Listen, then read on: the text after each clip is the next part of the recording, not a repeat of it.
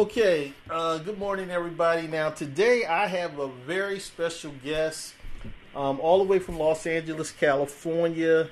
I have Dr. Betty Price. She is the wife of the late Frederick K.C. Price.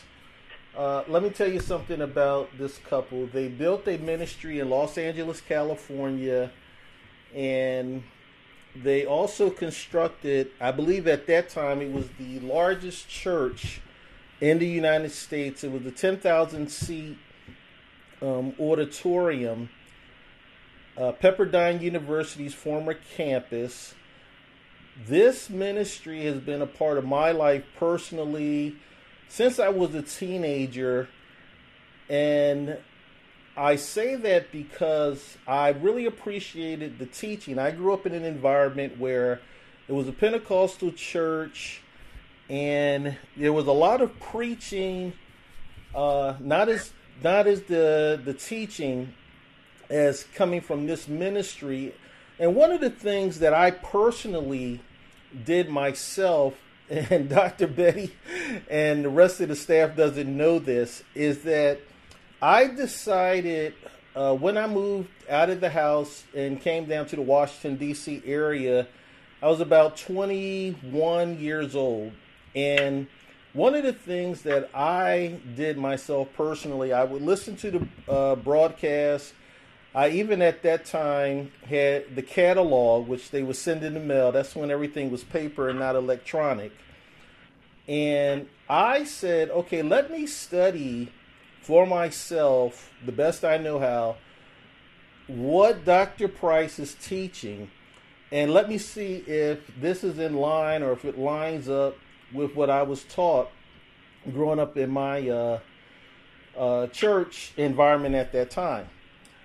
And let me tell you this here, I could not find anything that was wrong. Actually, what I did find, I will say, was more balanced teaching, and it was really something that I could add on to my learning, my growth, my faith, because my church, they taught a lot about healing, things like that.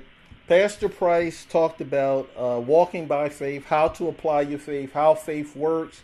He talked about healing. Also, he did series on the family, things like that. And his wife, Dr. Betty, I do remember listening to her a few times, and I did read her book about her overcoming cancer, and that was, oh my gosh, that is something that was really monumental. I think that was about 30 years ago. We'll get into that. But this is just a little bit about the ministry. And Dr. Betty is here with us today. And Dr. Betty, I just want to welcome you. How are you today? I'm doing fine, thank you, and thank you for having me on. Thank you so much. Let's get into this because this is going to be more about you today, our conversation. And I just want you to encourage and just be yourself, other mentors out there who may be listening, fathers as well. Can you tell us a little bit about yourself? Let me see. I was born in Mississippi, a little town that's not even on the map. I mean, I'm sure it's on the map, but anyway, a little small town, but there was a lot of racial prejudice there, so we were forced to leave there. When I was 10 years old on the train coming to California with 10 other brothers and sisters. Wow. Now, how old are you today? Yes. How old are you today? I am 89 today, so I've been out here 79 years. Wow, 89 years old. Well, let me ask you, can you tell us 3 women who've helped you in your life in the area of marriage, child raising, and ministry? And that's interesting. I had no help from any women. No one helped me with my marriage, raising my children, or my ministry. I just used the Word of God to help me through all that I came through in this last 68 years when my husband and I were married. Wow. My husband and I worked together for our successful marriage based on God's word, because we didn't have anyone that we could use as an example. Okay. Because my mother worked. She worked on a regular job, so she did a lot raising her children. But anyway, I used the word of God because I wanted to receive Jesus Christ when I was young, like 7 or 8 years old. And so I just followed the word. And like I said, I didn't really see an example, or nobody was there to help me, in other words. Sure. I understand that. Oh, wow. So 68 years of marriage. Wow, a total of, 5 children? Yes, 5 children. The one got killed when he was 8 years old. Okay. And So I raised 4. He was 8 years old, yes. So I raised 4 children, 3 girls and 1 boy. Okay, 3 girls and 1 boy. Wow. Well, can you tell us who or what encouraged you to extend grace and mercy to your husband when things were rough in the marriage? Well, again, the word of God. I had to believe God, and I can't always go by me. My husband had a kind of temper-like, and he would get upset about certain things, but I would spend my time fussing with him. I would just talk to him and give him what I thought about what we were discussing, and if he didn't agree, then I wasn't going to fuss with him. I just say, I'm going to go talk to God. And I'll tell God, you go talk to him and let him know I'm right. But I'm not always right, but still. Right. But that's the way I would handle it. Like some women, they're afraid, they think their husband's going to leave or whatever. But Right. I always had the saying, I can live without a man, I can live without the man. So Right. try to go by God's word, and by going by God's word, that helped us, because I'm not a fussy type, so I couldn't spend my time fussing, but I would tell him what I felt was right or wrong. Okay. Wow. That's good. Because when I heard you speak on Mother's Day, I heard a lot of encouragement to married people, things like that. Let me ask you this. If a person in a marriage is, or let me say it this way, if a person is not the head, man or woman, out in front, what are like 5 things people around them can do to grow other leaders? Now, that's the one I wasn't sure I would have a good answer to that one. Let me see. That's number 3. Yes.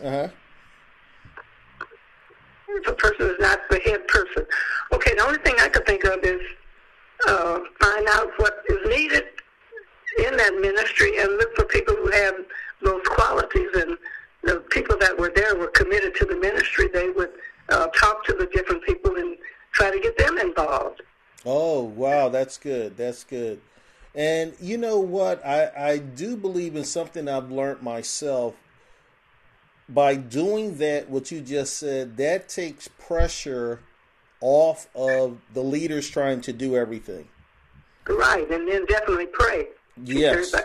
Everybody pray for the things that they need for their ministry. So that's the only thing I could think of. But find out what's needed. That's what we did when we first started our church. Found out someone was good in ushering, and we had one of the top ushers that helped many people. And all the different helps that the church needs. Sure. We just believe God for them. Okay. Now, how should one deal with like competition and low self-esteem with someone who's like a leader in the ministry, or someone who's a micromanager? Well, the thing that we have to do when someone is, they're in competition or they have low self-esteem, we have to minister to them, letting them know that they don't need to compete or have low self-esteem. And, of course, you have to still do that by the Word of God and let them know what the Word of God says. Like, for instance, in Philippians 4:13, I can do all things through Christ, which strengthens me. Let them know that the Word of God says the same thing to them as it says to the people they feel to be in competition with or have low self-esteem. ones that are not in competition. That's the main thing I think that's missing is people don't realize that God's Word is speaking to you, that it's alive, that it's relevant. So that's what's going on today. So let them know they have the same ability. They're not more than conquerors in Romans 8:37. They're more than conquerors. 1 Peter 5:7, casting all your care upon Him, for He cares for you. So He'll lead you and guide you. And that's what we have to teach them more than anything. Okay, so how does one deal with this if it's the pastor who's the problem here? If the pastor needs the problem, well, you either have to pray for him or I wouldn't know what else if he's the pastor. He'll end up hurting by not being able to trust anybody else. Right. To work there with them. He'll hurt himself and the ministry. True. And so I know there are some pastors like that. I know a lot of them in competition. But we've never had that experience here because I guess it just didn't come our way to be in competition. We've had other ministers that wanted other ministers to like them more than they liked us. So, okay. But that was their problem. Right. My husband never did deal with competition. Okay, that's good. And that's something that I believe I kind of saw that from afar because I've never been to the church. I'll tell you this here, the closest that I ever came to being close to you guys is, and I was looking at this the other night, about 24 years ago, you came over to the East Coast and your husband spoke at a church called From the Heart Ministries. Dr. Right. Terry was the pastor. Right. And at that night when you spoke at his church, you also brought Helen Baylor as a guest psalmist. Oh, okay. You got a good memory. Okay. Yeah, I remember that because at the time, the church was located in Maryland. I lived in Virginia, and I think it was about an hour ride definitely to get there. And there were so many people there that night that I wasn't even able to be in the main auditorium. I was in an overflow room watching everything on the screen. Yes. Interesting. Yeah, that was the closest, and there were. I do remember the message. I remember even that night that at the end of the service when Dr. Price was praying for people, and also I learned the lesson. Let me share this lesson because nobody else would know this. At the end, he had called for people to come who had either some type of bursitis, arthritis, or something like that. He said, God uses me in this area, and if you have this or you want prayer for this, come on up right now. I'll pray for you. You want for your healing.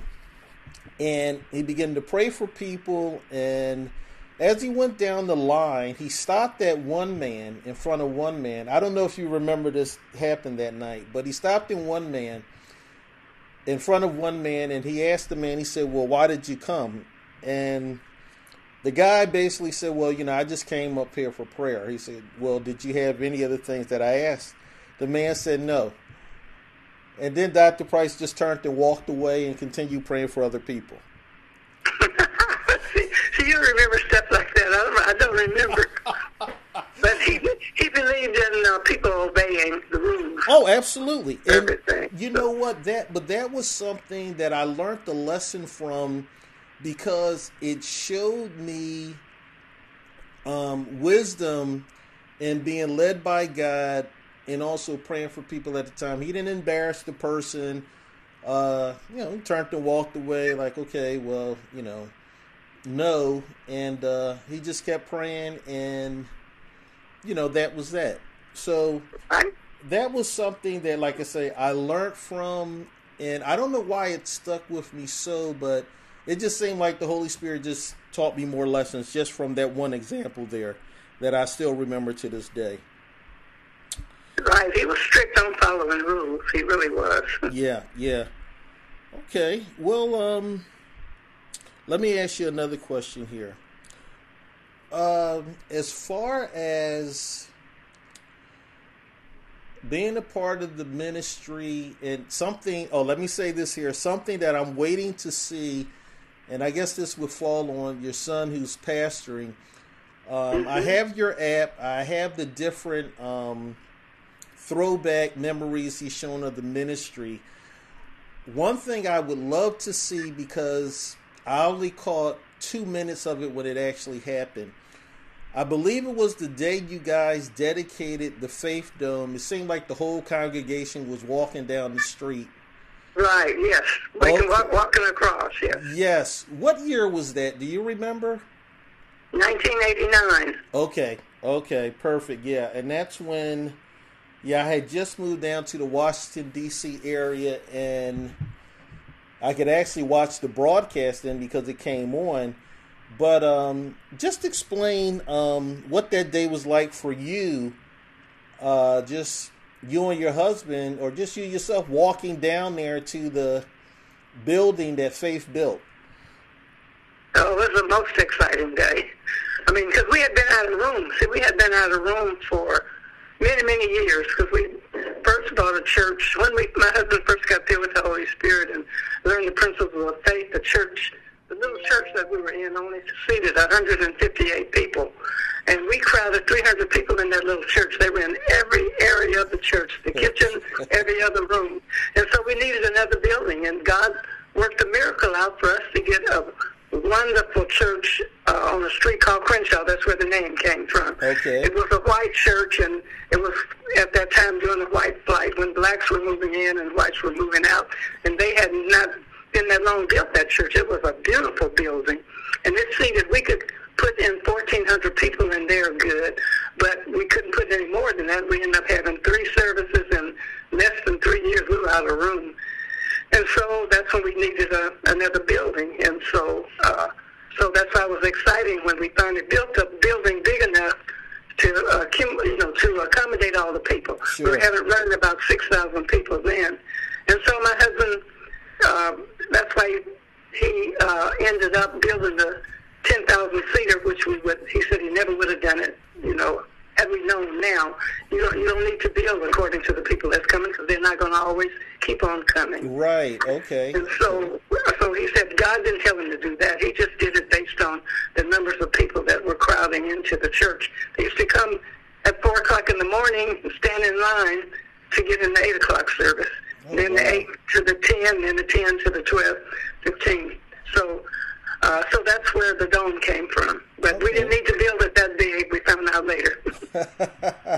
Okay. So my son's going to cut it down, and then he will just go back to, if it gets overcrowded, he'll go back to doing 2 or 3 services. Sure. Okay. That's good to know. Okay. But that was an exciting day, just to know we had enough room to get all the people in. Oh, absolutely. Yeah, and you know what? That was, I'm glad that you guys recorded that to show just something that was done in the body of Christ, and that it was out there so everyone can see it back then, but still now. That is so important, because that is an example of everyone seeing your faith, but also just a legacy that you built, which is for God, and that's really beautiful. No, it's wonderful. So we still will use the dome, though. We will put other departments in it. So, yeah, okay. So you'll be following and keeping up with that. So that's what we're working on now. All right. In fact, if you look at it now, you'll see the stage already has changed. Yes, I've noticed that. We're doing little stuff. Okay. Let me ask you this last question, because this has been beautiful. And you can take as much time as you want on this question, and just share. At 89 years old, Dr. Betty, what would the 89-year-old say to the 50-year-old Betty Price if she could talk to her today? I would tell her to do the same thing that I've done all of my Christian life. Go by the word of God. God's word is alive, and God's word says everything that you need to live the overcoming and victorious life. So there's a word in God's word for everything you need. And so I would just say the same thing. In fact, I'm really puzzled at the way young people, and I do know what's going on, that they're not interested in church or so much of the spiritual stuff. And so many people, they say, I forgot, it's 85%. There's so many people live together now and don't get married.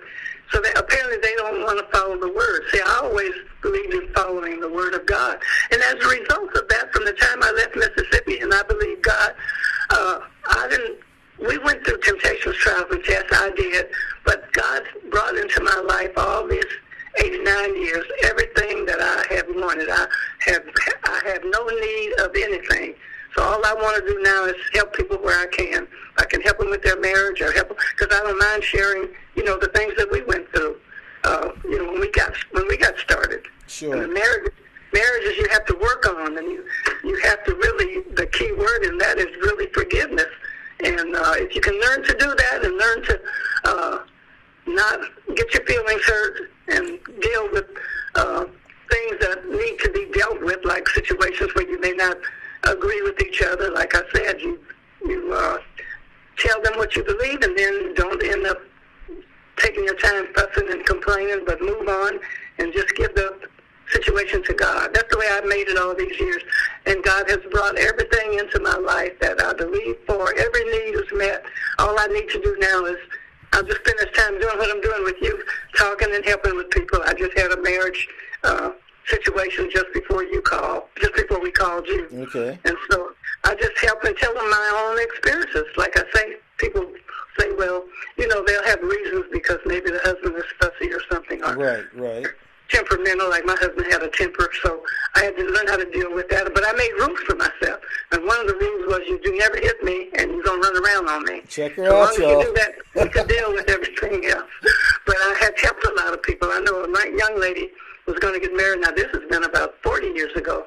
And she was going to cancel her marriage just because her husband, at her bridal shower, he complained and yelled at her. And she said her father had yelled at her all her life, and she wasn't going to marry no man who would be yelling at her.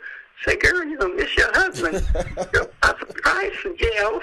So, and she yelled, and so I think I would think twice before I just canceled the wedding. She was going to call my husband and tell him that the wedding was off because of that. Wow. And then there are people I'm dealing with now, the ones I was talking about, on the Mother's Day message, a couple of ladies, it's hard for them to forgive. And I'll just say, well, if God forgives, and God knows everything, God says he will not remember our sins anymore. He said that in two or three places in the Bible, but think about Hebrews 10:16. I think that's the right verse, 10:17, where he says, I will not remember your sins or transgressions anymore.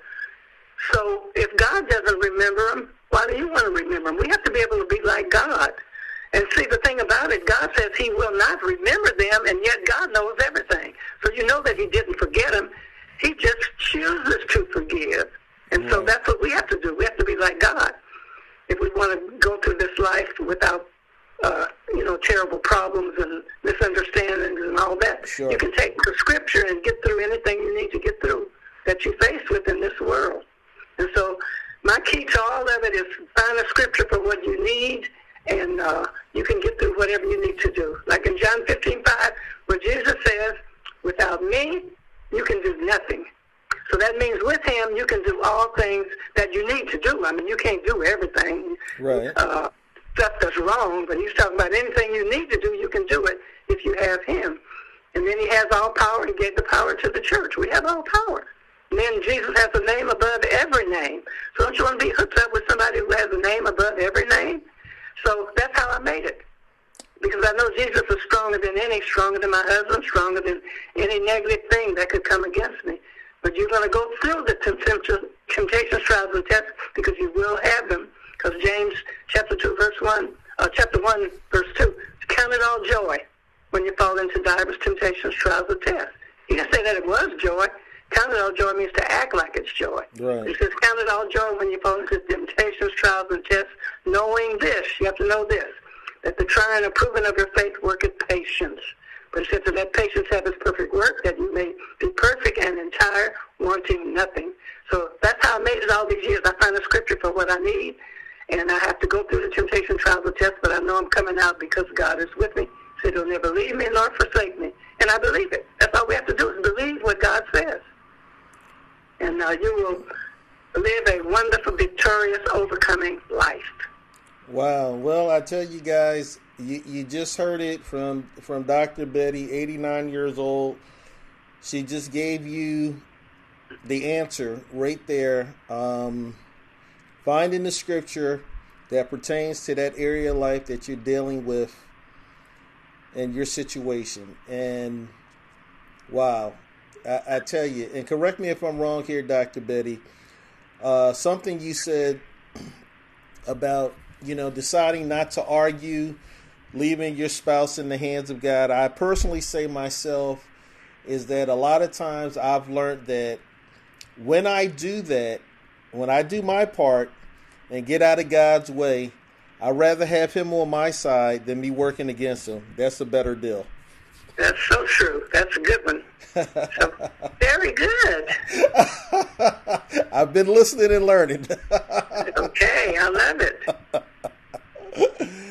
Wow. So I tell you, I thank you because one of the reasons why I really wanted to speak to you, and I never even thought this would ever happen, but the thing, when you spoke on Mother's Day, one thing that just jumped out at me was today we are living in a day strongly where feminism is destroying a lot of marriages. Right, true. That's true. And you talked about marriage and things like that. And I really believe, yes, as believers, we are supposed to not only live our lives according to the Word of God, but we also have to be very discerning of the enemy because fads come up all the time. But again, when you have roles changing in the house, such as, let's say, the wife makes more money than the husband, and this is something I've taught on some of my podcasts, is there's nothing wrong with that, if she's making more. However, that does not mean that we flip the roles in the house of leadership. No, right. And because God has made the man the head. Yes. And that's something that some, I've spoken to many, and they find that so hard to understand, where, I really believe is demonic, because it goes from, okay, I make more money, I don't need a man, and, I'm living my best life now. And I'm like, well, wait a minute. We're supposed to be building families for the kingdom of God, showing examples. And, hey, you may not be making most of the money your whole life. So, you want family and you want to leave a legacy. And as you said, you've been married for over 66 years. 68. 68. I stand corrected, y'all. 68 years. So, wow. That's something that, again, it's sad to see. I don't want us to lose that in the body of Christ as an example. No, well, it's really demonic, because the enemy is about messing with families now. They won't have a father in the home, and so all of that is part of the enemy. We're living in the last days, and all kinds of stuff like that is happening. But a person that's committed to Christ it wouldn't matter if the wife was making more, right, because they're supposed to be one. So they're supposed to get together on whatever is needed in the house and whatever is best. So if they allow the enemy to come in and she thinks that, because she is making more money, she's not really listening to God, because when she marries, she has to do it the way God says. The man is the head of the woman. Exactly. And you have to submit to her husband as unto Christ. Now, if he's not doing it like Christ would, then that's a different story. But right. In the meantime, what's going on is that these last days are pouring in, and people are doing all kinds of very terrible demonic stuff because absolutely. His time is coming to an end, and so we just have to keep teaching the Word and letting them know that the Word of God is relevant. The Word of God is the same, has the same power, and if everybody would abide by that, which they're not, but we pray for them. I just pray for the church. I do too, and you're so right. Look, the old folks used to say holiness is right.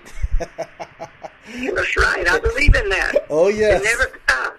Never stop. And today, folks, let me tell you, if you're single, married, divorced, single parent, if you're going to be victorious in your life as a believer, you have to learn to walk by faith and not by sight. What do I mean by that? Simply, yes, because if I always live my life according to what I see, I'm going to be back and forth all over the place. Right, you got it. That's it. Walk by faith and not by sight. And that means walking by the Word and not by what you see or what you can feel or what you can understand. If they do that, they'll come out on top. Wow. Dr. Betty, we're going to end it right here. And I just want to say thank you. Thank you to the family, to your assistants, everyone who made this thing possible. It's mainly Yumi. Yes. Wow. Just thank you so much. You are so welcome, Travis. It was wonderful talking with you. And anyway, any kind of way you think I can help with you, just feel free. Thank you so much. I appreciate you. And you enjoy the rest of your day. Okay. Thank you and love you and keep up the good work. Thank you. Thank you. Talk to you later. Bye-bye. Love you too. Bye-bye.